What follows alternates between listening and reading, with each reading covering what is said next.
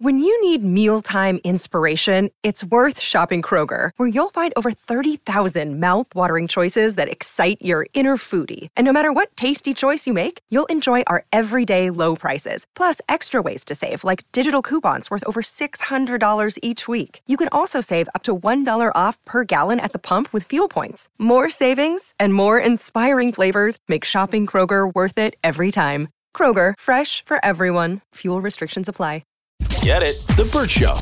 Time to get buzzed on the hot goss from Hollywood with Abby. It's the Burt Show's entertainment buzz. I feel like I missed out on something because I didn't have my. Oh, you did. You clearly missed Yeah, something. that's why you got to be a little delayed with putting your headphones on because you never know what you might catch. I'm really good at my job, so I was prepared and I put my headphones in, ready to do this entertainment buzz. This is the difference between your first contract and 12 years. All right, Elon Musk, he may turn us all into robots because he's just introduced a brain chip, and one person already has it in their head. It's from his startup. It's called Neuralink, and he says that there's already one patient that just got it in their head on Sunday, and he's recovering well, apparently. The brain chip is called telepathy, and he says it enables control of your phone or computer, and through them, you can control almost any device just by thinking. He says initial results show promising neuron spike detection. This is super exciting. So the first one is...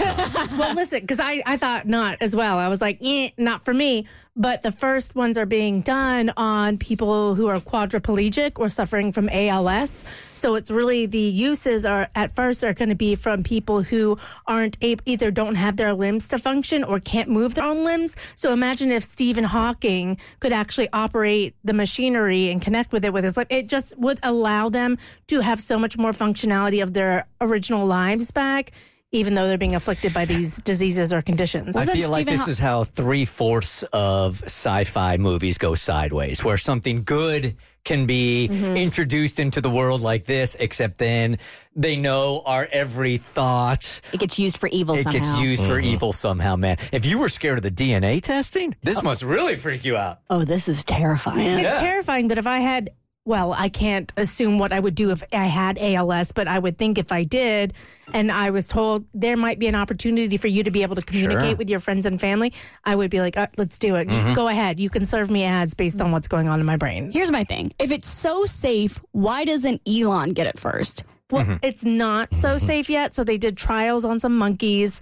There's a little bit of a dispute about whether or not the monkeys passed away from it or not. So now, though, they had to be approved to go into human trials. So I think their goal, though, is I think the person who got it implanted is a quadriplegic. Okay. So that's their goal. I don't even download the latest iOS until all of you guys try it out first and we say, right. So I am not going to be the first one to try this. Same. It's going to be decades. Can you imagine having to plug yourself in for the software update? Like, it would be so freaky. All right, it was the greatest night in pop, and one of the biggest artists of the 80s wasn't invited. Documentary called The Greatest Night in Pop, and of course, it's all about creating the song We Are the World, which if you don't know, it's a song where the promotion helped raise more than $63 million for humanitarian aid in Africa, the United States. Also just very iconic in the pop world. But now there's a documentary that will tell you all the little known things about it, like the fact that Madonna wasn't asked to be in it because they didn't think she was a strong enough vocalist. So they had Cyndi Lauper instead. She also would have showed up 6 hours late and they would have been done cutting the thing.